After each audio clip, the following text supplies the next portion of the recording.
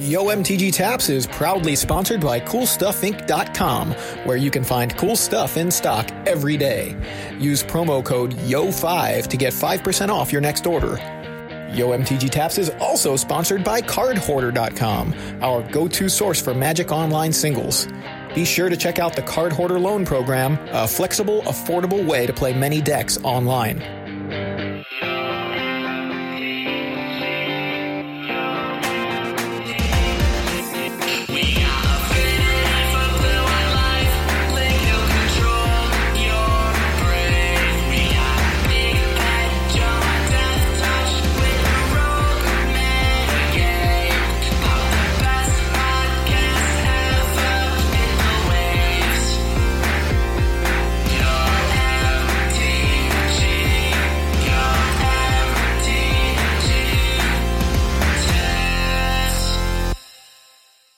Hey everybody, and welcome to another episode of YMTG Taps. I'm Joey Pasco. And I'm Big Head Joe. And we've got several things to talk about today. We've got... Hopefully. Yeah, I mean, one would that's hope. why we record. Yeah. So, we've got news on the fall set. We've got standard week one event coverage, event analysis, I guess you can call it. Yeah. We've got some discussion about Modern, because we, of course, have a Mythic Championship coming up at the end of this month in Barcelona, and the format is Modern. And then we've probably got a couple other things to throw in here and there. So let's just get started on the news, because I'm actually giddy. Like, that's the word that I feel like describes how I feel right now, because a couple hours ago, it was announced that the name of the fall set is Throne of Eldraine, which of course doesn't tell us much of anything, but the theme of the fall set was also announced, and they are bringing fairies back to Standard and to Magic, and we haven't really had fairies as a major theme of a set since Lorwyn, so we're going back 12 years. Right, surprisingly. Like, I really thought that, like, between Lorwyn and now, they would have made at least a half-hearted attempt to... add some tribal fairies. Tribal fairies, yeah.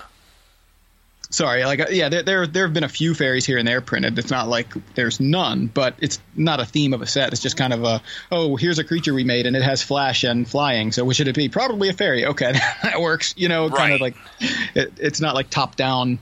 Let's design some fairies. It's more of what fits with the card. Of course, I'm just speculating, but that's what it seems like. I did a little speculating myself today. Yeah, I think we should talk about that in just a second. So, Throne of Eldraine pre-release weekend is September 28th and 29th. The theme of the set seems to be fairies. I don't know if that's the entire theme or if that's just a bigger theme. What was revealed was kind of like an invitation, like the Royal Court of Eldraine requests your presence at the pre-release Throne of Eldraine pre-release weekend, September 28th, 29th. That's really all we've got, and some mention of fairies, and there's some little fairies in the art. So I don't know if the theme is like fairy tale kind of thing like Lorwyn was, because that's kind of what Lorwyn was centered around, was like this kind of the flavor of fairy tales. But Evan Irwin mentioned something like maybe it's sort of Shakespearean, sort of Midsummer Night's Dream kind of thing. And I'm like, that sounds really cool, too, because so many of the planes that we visit in Magic are based on kind of like, we've got like the Egyptian theme and the of course, now I'm drawing a blank. We've got the horror theme, but this is something like a Shakespearean theme or a fairy tale theme just seems a little bit more unusual, but still seems to fit with Magic, and I don't know. That seems really exciting. I think it's great. I don't care what the theme is, frankly, as long as it means we get some new Rebecca Guay art. Yeah, so that's going to be awesome if we get that, because I mean, if she could just illustrate the whole set for us, that one, or what is it, Jesper Age Sing? I can't pronounce his last name. I don't actually know if I've ever heard it said, but I actually have one of his art books, but it doesn't tell me how to pronounce his name. But he's an incredible artist as well. But one thing to note, this plane is not Lorwyn. Right. It's not a return to Lorwyn. I actually knew that. I knew that we were getting a new plane, but this morning when you and I were texting, I was like, oh, well, maybe if Eldraine is someplace on Lorwyn, then maybe, we'll see Glen Elendra Archmage reprinted or something. Right. But no, this is not Lorwyn. So that sort of leads us into the rest of the discussion we were having, and you kind of mentioned, but speculating. So tell us what you were talking about this morning, or what you were doing this morning. Mm-hmm. So as soon as he said fairy set, I was like, ooh. So and you actually know literally what you said was cue the buyouts. And I just copied. It was actually Saffron Olive's tweet, and I just copied it and pasted it. So it wasn't me saying it, but I was, sure. I was saying it. I was quoting somebody else. Yeah, but regardless, you got me thinking. I was like, buyouts, huh? So I just started looking at Cool Stuff Inc. and just decided to pick up a playset of Sower of Temptation because they were like $2.25 each played, and then I picked up 2 Glen Elendra Archmage, one for like $6 from Masters 2013, and then one for $8 from Eventide or whatever set it was. It was Eventide, right? I think so. Eventide or Morningtide. I don't actually remember. Something like it was Eventide because of Persist. Okay, there you go. Yep. Yeah, so I just picked up a couple of those. I'm not a speculator. I'm not someone who really does that sort of thing, but I figured it couldn't hurt to grab a couple of those just in case. I feel like Sower is more likely to get a reprint because it doesn't have Persist. You know what I mean? And it doesn't have the name of a location on another plane in the name of the card. Exactly. So that makes sense to me as well. I could totally see us getting a Sower of Temptation back. And Sower was really good in Standard. Of course, fairies in general were really good in Standard. We also had Bitter Blossom and Thoughtseize in that Standard. So I don't know if I expect either of those to show up again. It might Probably be a tall ask, especially considering last time they reprinted Thoughtseize in what was it, Theros block. Or that Standard, people hated it, and Mono Black was kind of like the bane of Standard for a while. So I kind of don't expect a Thoughtseize reprint. And Thought Erasure is currently in Standard and is basically the bane of Standard now. That's true, yeah. So I could totally see no Thoughtseize in this set, but I don't know about Bitter Blossom. I mean, it is a tribal card, so that's a keyword that kind of pertains to the Lorwyn plane, but they could bring that back as if it's going to be a tribal set, why not bring the tribal keyword back? So they would have to do more than just fairies, though. You know what I mean? Yeah, I agree. So that's kind of up in the air right now. We don't know. Up in the air like fairies. Anyway. Like George Clooney. Oh, yeah, like George Clooney. And Anna Kendrick, right? Yeah. Sure. So my dad, what was it about that dude getting 1 million freaking flyer miles, right? Wasn't that the whole movie? My dad did that in like 10 years. I don't remember what the movie was exactly, but in the air. My dad is like lapped that fool. But anyway. So anyway, we don't know if it's going to be a tribal set. We just know there are fairies, and I'm excited just to see what they do with it. I really don't think they'll bring back Bitter Blossom, especially considering we just got the what was that I can't even remember the name of it. The new Bitter Blossom that we were talking about a couple months ago from War of the Spark. That Dreadhorde Invasion. Dreadhorde Invasion. I was like, it's Dreadhorde something. So I don't think they'd put 2 Bitter Blossom-esque cards in Standard at the same time. But I guess we'll see. To wrap this up a little bit, I guess if you're curious about speculating on fairies, I think that's not crazy. One of the other things I mentioned to Joe was Mutavault. That could see a reprint, especially if we get a tribal set. And the swords, so like Sword of Feast and Famine, Sword of War and Peace, I don't think they're going to get a reprint. But the thing is, if this is a fairy-centric set, we're going to likely get a boost, or the tribe is likely to get a boost in Modern. Fairies is like a tier 3 deck. I mean, it's not like it never shows up, but it almost never shows up. I think it's Yuya Takahashi that usually plays fairies. Now I could be totally wrong about that, but there is a fairy deck in Modern. It's just not really so tribal. There are like Snapcasters in it. It's more like a wizard deck in a lot of ways. But you do get like Spell Stutter Sprite. That's a big one. And Vendilion Click is, of course, just a great card. It doesn't really matter that it's a fairy. Point being, if there are good fairies for Modern in this set, that tribe suddenly gets a boost in Modern, and then you start looking at what other cards are good with fairies in Modern, and the swords came to mind. Sword of Feast and Famine, Sword of Fire and Ice, Sword of War and Peace. So because the thing is, Bitter Blossom is legal in Modern, and flying, something that produces a ton of evasive creatures that can hold a sword, that's kind of what makes the swords good. Like, there are plenty of things to carry it and get in. So sorry I worded that so strangely, but you kind of get what I'm saying. The point being that we have some evasion and a lot of little creatures that can benefit from the swords. I'm not saying everybody's going to be packing 4 of them, but just having a couple of them, that's something else that came to mind. The San Diego Comic-Con panel is this weekend. I believe it's Saturday. I don't believe it's being streamed, which I think is really weird that they've stopped doing that. But the people in the audience, anybody that's there, that's in the Magic community, which of course, if they're there, they probably are part of the Magic community. They're going to just start tweeting it. We'll figure out somebody that's just live tweeting the entire event. And so I think the best way to get the information for the panel, if you want it as soon as possible, is to just pay attention to Twitter. The hashtag is – go ahead, I'm sorry. I think that's good advice just in general.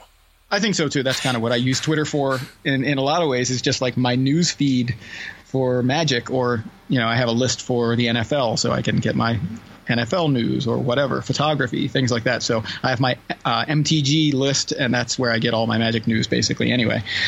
Somebody will tweet anything that's really interesting, and then I'll be able to read the articles straight from there. So I've never made a list. Yeah. My feed is just pure chaos. Yeah, well, you do it how you want to do it, so... but I do think just following Twitter is the best way to do it for this weekend, and checking things out that way. Saturday. I don't know what time it is. And that's the other thing I wanted to mention. The hashtag is apparently MTG Eldraine, or I think that's what it is. MTG Eldraine. So that kind of if you want to follow that hashtag, that'll get you the information if people are using the hashtag correctly. So. Just keep an eye out this weekend. I guess we can move on since we've got basically squeezed everything out of that little bit of information that we got this morning. Right. Now back to old standard, which is right now week 1 standard from Core Set 2020. Yeah. I'm like, can we get past this? I'm ready for a new set. It's kind of ridiculous, but I'm ready for rotation, honestly. Yeah, well, that too. That's the thing about the fall. The fall set is like so much more exciting than the rest of the sets, just because not only do you get a new set, a lot of times a new plane, or you're revisiting an old plane. It's a big set, and you get to push all these cards out of standard, and you get to kind of have a really fresh format. But we're not there yet. So we did just have week 1 new standard this past weekend. We had Star City Worcester, and just like every week 1 standard format, it seems, Mono Red took it down. Mono Red won. Right after we posted an episode, 2 episodes ago, that said Red is dead? Yeah, but it's week 1, so we're exempt from Red is never dead week 1. I don't know. I don't know what the heck was going on here. I mean, like, all these people should have been able to stop a Mono Red deck. And it's interesting that Mono Red won, right? The next instance of Mono Red was 20th place. And there were only, I think, 3 total copies.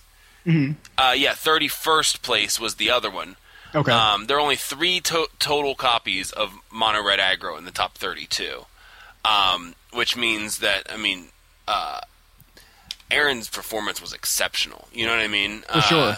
And to take down this, where again, if we're a lot of either Mono Red was represented, or Red just wasn't cutting the mustard here, she found a way to take it down. And well, I mean, it could be that a lot of people thought red was dead. I mean, I'm joking, but I'm not joking. Like for real, maybe people really did see kind of the same cues that you did and say, like, I don't think mono red's any good. So one, I'm not playing it.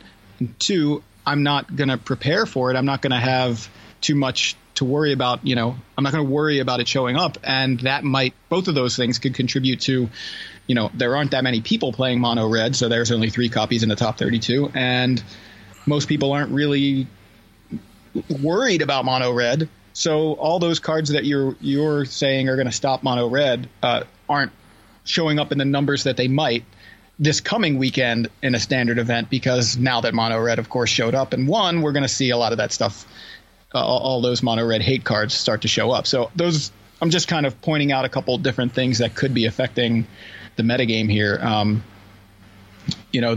Just because the cards exist to make mono red bad doesn't mean people are playing those cards in high numbers. It's kind of a similar concept to like Dredge in Modern, because Dredge is really good, except when everybody has their graveyard hate, Dredge gets really bad. So everybody starts kind of easing up on the graveyard hate. What happens? Dredge starts winning tournaments. So it might not be an exact comparison, but I feel like it's a similar thing where, yeah, the cards are there to make mono red terrible. But are they in people's decks? Or are they? I guess not. I mean, I feel like Sorin, Vengeful Bloodlord should be. There should be more copies of this card. That card in these Orzhov Vampire decks. Yeah, the Orzhov Vampires deck is pretty cool. It's a shame that it's basically like 90% of it's going to rotate, because it's like a Ixalan block deck with Sorin and a couple other cards. Right. You get like Knight of the Ebon Legion. There's a few other vampires, but like Adanto Vanguard, such a good card. It's a vampire. Champion of Dusk. I'm just looking at the 4th place list by Legion's Landing. Yeah, so like all of these cards that are really fueling this deck are rotating. So it's sort of like, well, if you've got these cards already and you pick up a few Sorins and like Knight of the Ebon Legion. I'm kind of skimming through what new cards there are. You could sort of just pick up a couple of the newer cards and play this deck for a couple of months, but I wouldn't go out and just try to buy the whole deck and expect to get more than a couple of months use out of it, because so much of it is rotating out. I don't know. Maybe Vampires is one of the tribes with the fairies in Throne of Eldraine. I wouldn't count on it, but it's kind of interesting. The other tribal deck that we had in the top 8 here, of course, the talk of standard Risen Reef, Temur Elementals. I did not think elementals, like tribal elementals, was actually going to be a thing when we started seeing like the new Chandras, even though the one says something like elementals you control, get this, or Chandra, Awakened Inferno, deals 3 damage to each non-elemental creature. These kind of elemental-themed things on Chandra. I was like, oh, I guess we're getting some elementals, whatever. I definitely didn't expect to see a whole deck. And the engine, of course, is Risen Reef, and you've got like Omnath to pair with it. Like those 2 cards, I think, are just making this deck insane. It's a ramp deck, and it ramps up to like Cavalier of Thorns, which, of course, is also going to help you ramp, and I think Cavalier of Thorns is the best Cavalier, and I think week 1 it goes a long way of showing this one as the best one. Of course, I certainly wouldn't be surprised if more of the Cavaliers started seeing play as we move forward, but it seems like the best of them right now. Yeah. I'm just kind of perusing these lists. Mono Blue, Aggro, Ross Merriam, what are you doing? I mean, he did come in second. It's obviously the right call for the metagame, but I'm so sick of this deck. I thought it was gone. It's back. I hate this deck. It really, like, looking through, it really got not very much. It got the Spectral Sailor, which is the 1/1 for 1 flash flying, and you can pay 4 to draw a card. Like that's pretty cool. Just like another flash creature. It's a evasive creature as well that can hold a Curious Obsession pretty easily. But then the sideboard Cerulean Drake. So Ross was prepared for the mono red, but still Right, I just can't believe how this deck lost. I didn't watch the match, to be fair, but I just can't believe how this deck would lose to Mono Red in the finals. You know, I mean, like out of the board, you got the 3 Drakes, the 2 Gusts, and that's on top of 3, 6, 7, 8, 9 counter spells and 4 pseudo counter spells in Dive Down. Right. You know, that's pre-board. You know, and then you're adding another 2 with 3 more pro-red creatures that can counter a spell also, and an 0-5 that you just put in because it's an 0-5. You know what I mean? Like, it just blows my mind. I guess you still need to draw the cards too. Maybe it just wasn't enough. You know, I like you said, I also didn't watch that match, but yeah, this deck does seem. I would say it's prepared plenty for mono red. So you know, maybe it's just an unlucky thing. I don't know, but now. Now, you know, this deck is kind of cold because you've got Terramander, you've got Storm Tamer, you've got Sailor. They're all going to die to Chain Whirler. You know what I mean? So that's not good. But then you got Tempest Djinn, you know, and Tempest Djinn is a 4 toughness creature that just comes down.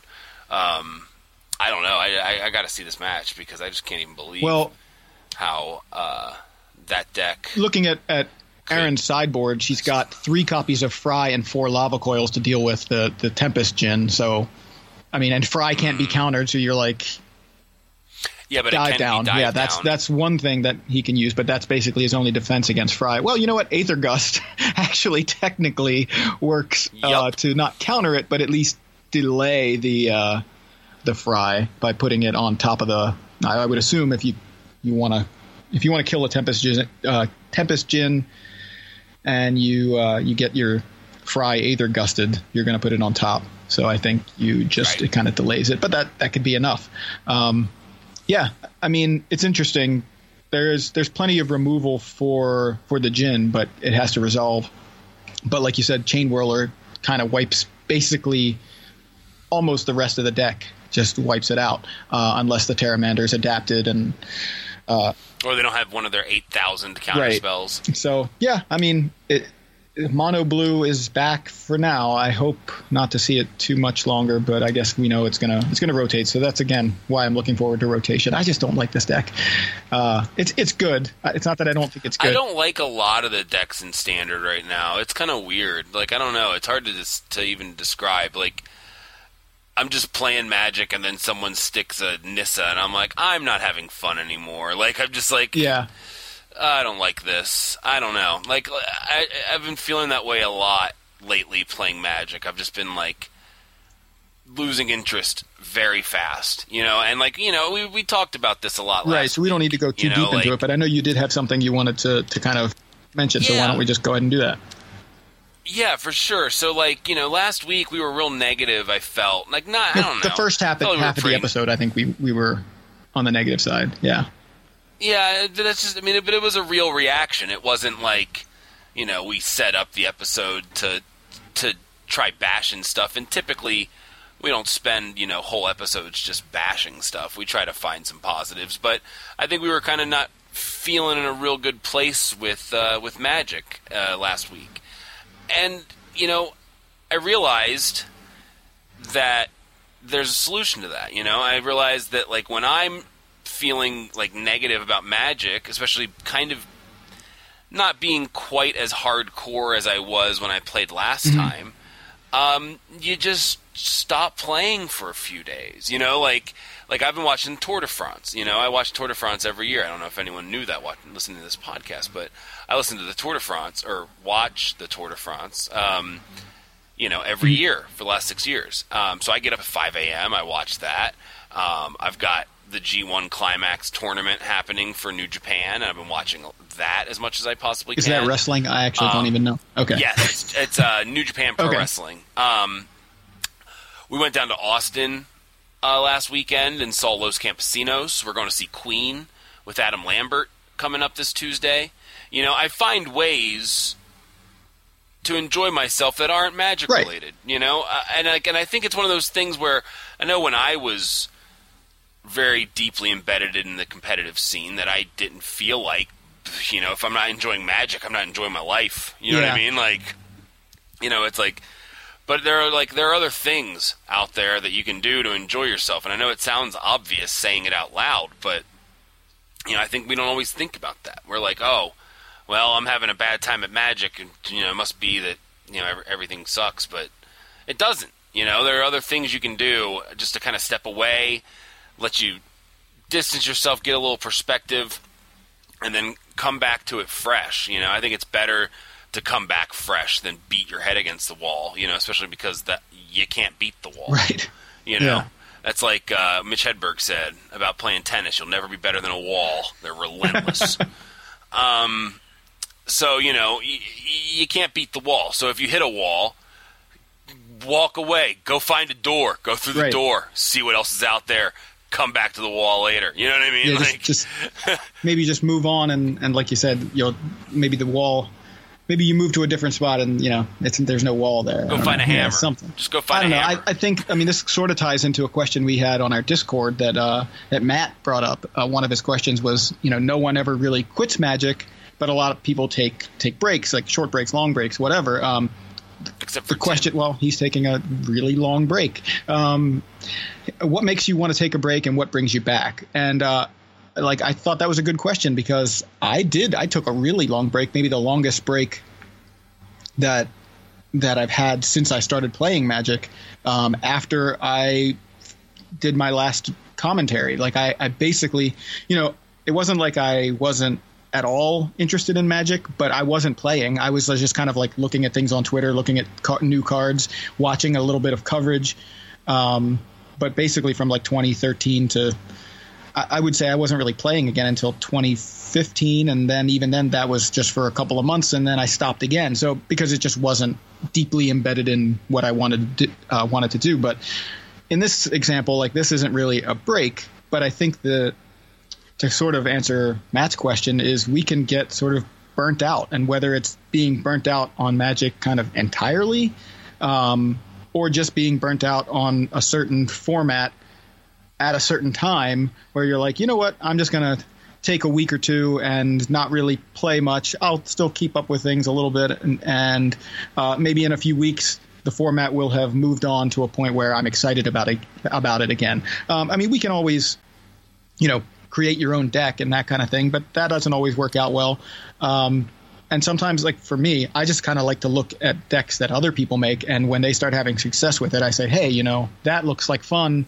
I didn't think blue-white was playable in Standard right now, so this person is proving that it is, and I'm going to build that and try it. That's an example, and of course a wish out to the universe right now that I would like someone to play blue-white control in Standard and make it and it be a good deck.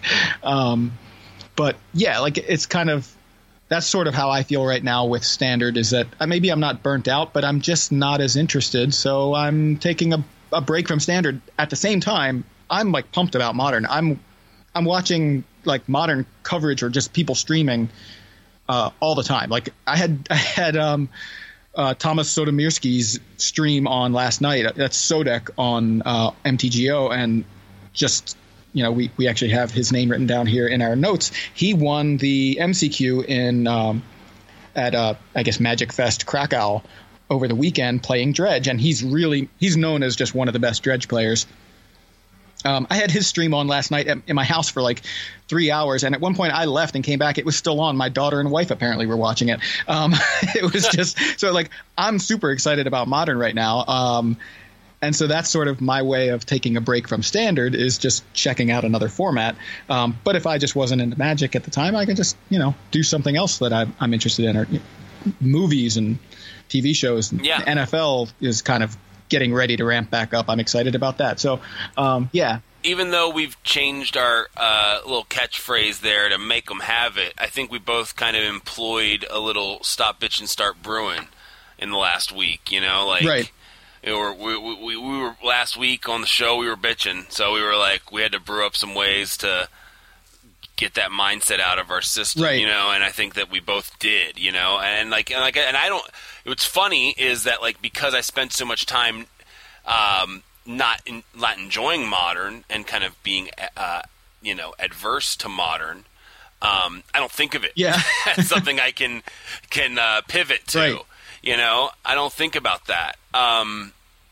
I'm like, oh, well, I guess I got to do something else because, you know, I'm not a huge fan of this limited either, at least not the sealed. I played some of the sealed, and it was just very, I don't know, it was just something off about it. Because I think Ryan Gurmore made a good point, is that there are a lot of, like, good, like, tournament staples, like a lot of good standard staples in the set. So a lot of times your sealed pools can be like, you got these 6 cards that are going to be, like, for at least for your rares, you got these 6 cards that are going to be great in your standard collection, but there ain't no way you're going to use them in limited. You know what I mean? So you're just kind of like trying to, like, piece together. Like, it's not the best sealed deck format. I don't think I've drafted it yet, so I'd have to do that still. Are you talking about Core Set 2020 then? Okay. Core Set 2020, yeah. So, you know, so I haven't really done much with that. So basically, I think standard or limited or nothing. You know, I don't really think, I could look at modern. Right. You know, but I guess I could start doing that now. And the format looks pretty exciting. Let's talk talk about modern because, I have a lot that I can say about modern right now, and it is very exciting. And I know you and I played some games. We'll talk about that in a second. Just to go back to kind of what I mentioned a minute ago about Dredge taking down that MCQ. That top 8 had 8 distinct archetypes. So you had Dredge. And that's cool. That tells you something about modern right now, is that it's back to being its wild, wild west sort of self right now, because we've got the London Mulligan, we've got the introduction of Modern Horizons, and we've got the banning of Bridge from Below, which has taken away the big bad wolf in terms of the Hogak Bridgevine decks. But there was a Hogak in the top 8 in the Dredge deck. So just one copy. He's cut Prized Amalgam, I think, to make room for it. And I think this might be something we're going to see a lot of because Prized Amalgam, great card, and it's definitely a big part of Dredge's offense. But cutting one for a Hogak, I think, is totally reasonable because it's another card that's extremely offensive, let's say. And you've got an 8/8 Trampler that you can play out of the graveyard. This is kind of how I pictured Hogak when we first talked about the card. I can't remember if I mentioned it on the episode, but this is why I pre-ordered my Hogaks, because I thought, you know what, I could see this as a 1 to 2 of in Dredge. I bought 4 of them because they were like $2 or $3 at the time, and I thought, in case this card is really good, I may as well have a playset. But yeah, this seems great, like having it as a 1 to 2 of in Dredge, which is already such a kind of tight, very well-oiled machine already. So I think cutting an Amalgam for a Hogak is step 1, and it may just be able to stop right there in terms of where Dredge wants to go with this new format. But rest of that top 8, just really quick, Izzet Phoenix, Eldrazi-tron, Jund, Humans, Titan Breach, Mardu Pyromancer, and classic mono green Tron. So no blue-white makes me sad, but blue-white's still good and playable. It just makes it a little less good than it was because there are so many different archetypes. That makes the control decks. It's hard to find answers to everything, so it kind of knocked blue-white down. I'd say a half a tier. It's like a tier 1.5 deck now, if you ask me. But yeah, I'm still on the blue-white. This is kind of where I like blue-white to be. I don't want it to be the best deck because then it gets hard targeted and everybody's playing it and you just have a lot of mirror matches. But I think as a playable, solid deck, this is where I want blue-white to be. Amulet decks are back because Primeval Titan decks, like Titan Breach, these kinds of decks they're very kind of explosive on their own, but they're not as explosive and consistent as the Bridgevine decks were, and they have no real way to fight the Bridgevine deck other than something like what's it? Of course, I'm going to forget the name. Bajuka Bog. There we go. Out of like the Amulet decks. That's the way you fight Dredge, but Dredge actually sometimes gives you a minute to get it. Like if you don't have time, like the Bridgevine decks didn't give the Amulet decks the time that they needed, so it was just a bad deck for a while. But it's back. The other deck that I'm looking at right now, I'm looking to build. I'm really excited about the Urza decks that we're seeing. Urza, something. I already forgot his name. Lord High Artificer. That's it. Yeah. Yeah, so the Urza decks, I'm excited about these. I think they may have been better in the Bridgevine metagame for like a similar reason to well, not really to blue-white because they were trying to answer it so much, but so many people were trying to answer the Bridgevine decks that the Urza decks, people didn't have enough to fight the Urza decks, so they had a better situation in the metagame with Bridgevine as a top deck. But they're still, I think this is kind of I don't want to call it the evolution of the KCI decks, but it is along those lines. Like if you like playing an artifact deck, this is where you want to be, unless you want to play like an aggro deck, then you just go with like Affinity.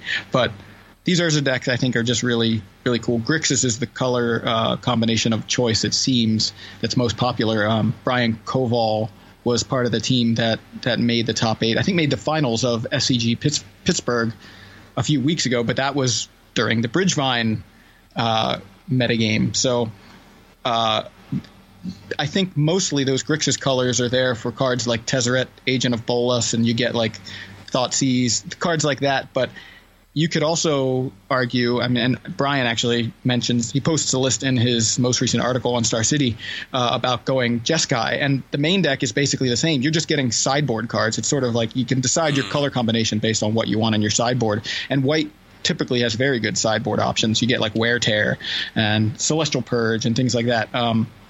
But anyway, I'm working on. I'm going to try this deck myself. I haven't got the cards yet, but that's my next thing I want to kind of work on and learn. Did you pre-order Urzas? No, but they were pre-ordering really high, so they've actually dropped from their pre-order prices. They were pre-ordering around $70, and now they're 40, wow. 45. They're 50, yeah. They're like 50 on Star City or whatever. So it wasn't worth pre-ordering those, so that's going to be tough. The big hurdle there though is Mox Opal, which is like $110, so that's a pain. Yeah. So I'm going to try it online first. Like I'm going to rent it through Card Hoarder's loan program, try it out, see how much I like it. If I like it a lot, I'm going to trade in a bunch of cards to Cool Stuff, and that way I can get these cards, because I'm certainly not excited about the the hit to the wallet that this deck comes with, but I'm excited. I really like Urza as a card.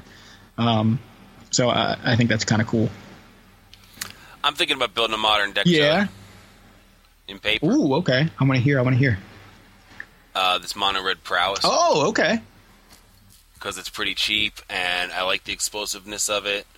Now, is that the one does that have Phoenix in it, or no? Okay. No, this has 3 Bedlam Reveler. Do you know what that card does at all? Okay, I don't really. Blister Coil Weird, 2 of, apparently. It's weird. No pun intended. 4 Monastery Swift Spear, 4 Soul Scar Mage, 17 lands, 15 mountains, and 7 fiery islets. This is beautiful. 2 Gut Shot, 4 Lava Dart, 4 Lightning Bolt, 4 Manamorphose, 4 Crash Through, 4 Faithless Looting, 4 Lava Spike, 4 Light Up the Stage. Main deck, right? I mean, it's crazy deck, right? It just looks nuts. It's really funny that Manamorphose is like the most expensive card in the deck. It's a shame. That's really odd. I'm like $20 yeah. each. Oh that's the one that I bought that for Is It Phoenix like last fall, and then that's the card that I traded in first, because I was like, you know what? If this gets a reprint, it's going to be $3. Like, this is the first one I'm trading away. Like I traded it in. So, because I'm not going to hold on to this one, because this one's just not likely to stick around. Like as soon as it gets reprinted in something. But yeah, that sounds cool. I would like to play against that if you want to meet up online like we did the other day. You want to talk about that deck that you played? Yeah, for sure. Wow, there's another copy of the deck running 16 lands.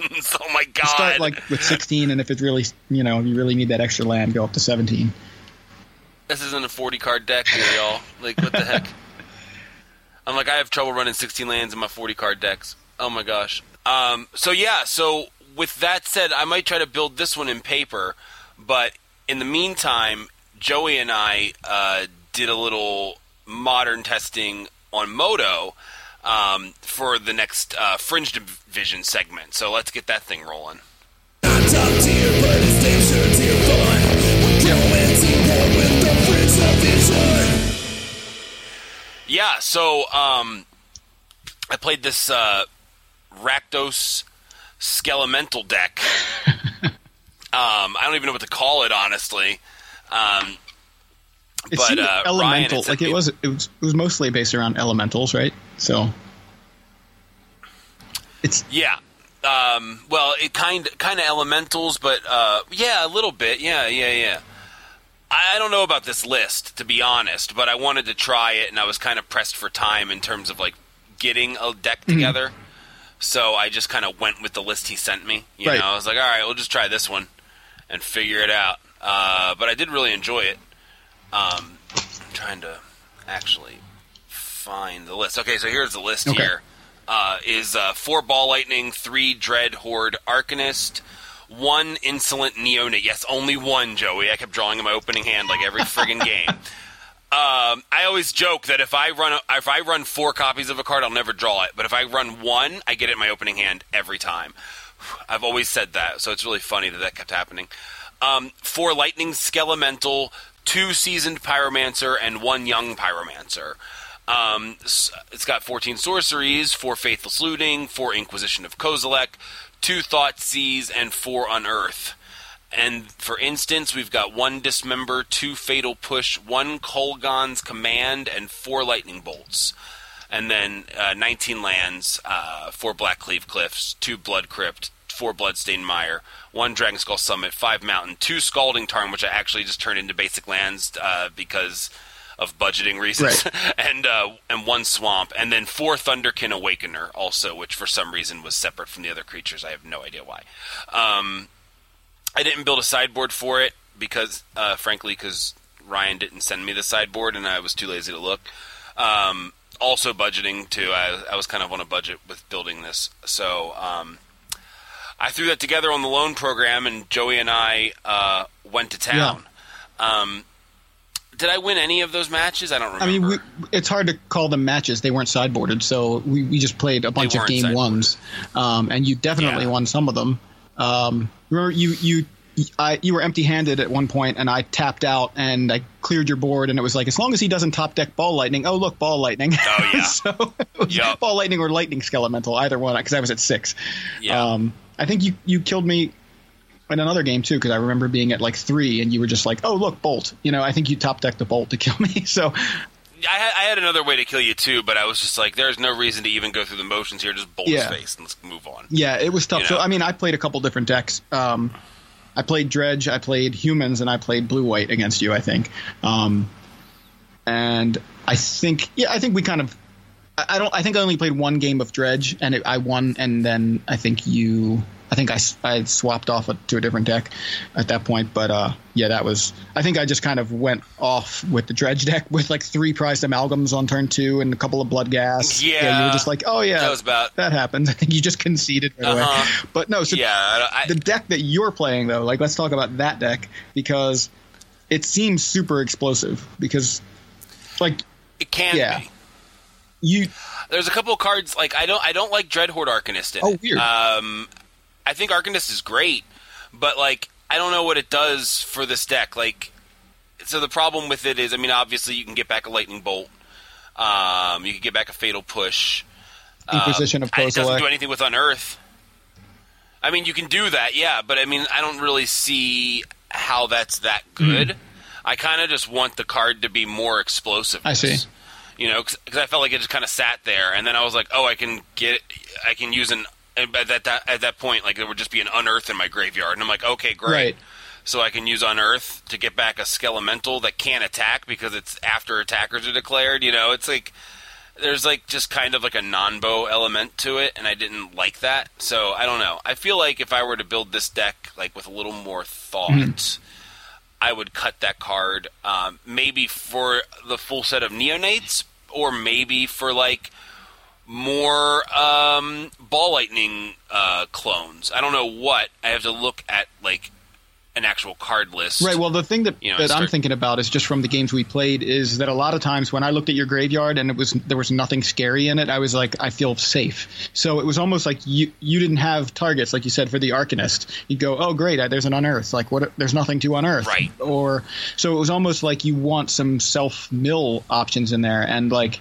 I don't know where. I mean, there's a ton of options. You can put some dredge cards in, right? Yeah, you get the looting, you get the neonate, but like they're not really milling you in the quantity that you might want. I don't know. It's hard because it's not really a deck that is recursive, like so hard on the recursive plan. But you do get like Thunderkin Awakener, right? Like you play that, and I'm like, no, there's nothing in his graveyard. Like, I don't care. Like, that's fine. right? Like, great. That's a terrible card right now. But then suddenly you've got a couple things. As soon as you get a Ball Lightning or Lightning Skelemental, whether I counter it or kill it or anything, get hit with it, now your Thunderkin Awakener is terrifying because you've got this just sitting in your graveyard until I can get rid of it. And it's just going to come back every turn for me to have to deal with. So it's almost like a bit of self-mill or something could work, and I'm just trying to think of like what you could use. Like Stitcher Supplier is the first one that comes to mind because it costs 1 and it mills 6 cards like just by itself. It's slow. It doesn't have haste or anything. I'm certain that it's certainly not an elemental, but I don't know what it is. It's a zombie or something, but it does mill you a few cards, and there's that option. Another thing is like would Altar of Dementia make sense because you're going to want to sacrifice right? Like you have to sacrifice Ball Lightning and Lightning Elemental anyway. So sacrificing to mill yourself to get possibly more elementals in your graveyard and more targets for Unearth might not be that bad. Like although it's slow because you've got to cast it on turn 2, which is possibly when you want to be casting like your Thunderkin Awakener or your Dreadhorde Arcanist, things like that. But I'm just off the top of my head trying to think of mill options for you. Or rather than mill options, just having more. I mean, because again, you do. I did do that one play where I was like Inquisition myself. Discard Lightning Skelemental. You were like, oh Lord, and then I was like, next turn Unearth. I was like, wait, that's a little backwards, but it got the job done. Now again, neonate upping the number of neonates would help. Because that way you can discard the things in your hand to get things in your graveyard. Of course, looting works. Seasoned Pyromancer also does that. Yeah, that's true. Which, I don't even think about the fact. I always think about it as play this creature, get 2 elementals. I don't think of it as discard 2 cards and draw 2 cards. I'm like, oh, it does that too, you know? So then what I'm trying to get at here is why don't we add Groundbreaker while we're at it? Just throw them in. Who cares if you can cast them? I mean, that's true. It's kind of like if you're not planning on casting it anyway. Although you did hard cast Ball Lightning several times. You can. But I mean, whatever. Yeah. You know what I mean? Like, so you got the Ball Lightnings and you got the Skelementals you can hard cast. Groundbreaker gets into your hand. The goal is get it in the graveyard. Right. As long as obviously you can't go, well, what if nope, you can't. You can't do it. So you just got to get it in your graveyard somehow. Right. You know what I mean? Yeah, you could go really hard on the Ball Lightning clone kind of plan, and with more neonates, like you said. Ooh, clone! I didn't think about clone. Yeah, play clone. That's great. We could put clone in there. Let's build a clone deck. I'm sure this will work. Yeah. Well, that was Tim's EDH deck. Was it? I thought it was all stealing things. It was stealing and cloning. It was all. Yeah, it was both. That's awesome. It was I take your things, I clone your things, I kill you with your things. I love it. He would have loved Dimir midrange in this format. Yeah. I don't even with the. In standard with the thief of sanity. Yeah, I'm taking Vant mass manipulation. We gotta get Tim playing Magic. There we go. We found a way. But yeah, I don't know. I think this deck is kind of exciting, and I think you should explore it a little more than I know you. I don't know how much you played with it beyond what we did, but not at it all. Seems like a fun. Honest. It seems like a fun deck to try to keep exploring. I don't know. Yeah. I would suggest doing it. Yeah, I don't think Groundbreaker is like gonna. It's not an expensive card, so getting a couple of copies of that and throwing them in the deck would be kind of fun to see how it works. You do need more self-mill though. You need to put, I think, the neonates, like you said, at least to start with, and try it. Maybe it's clunky, and then you change it. But I don't know.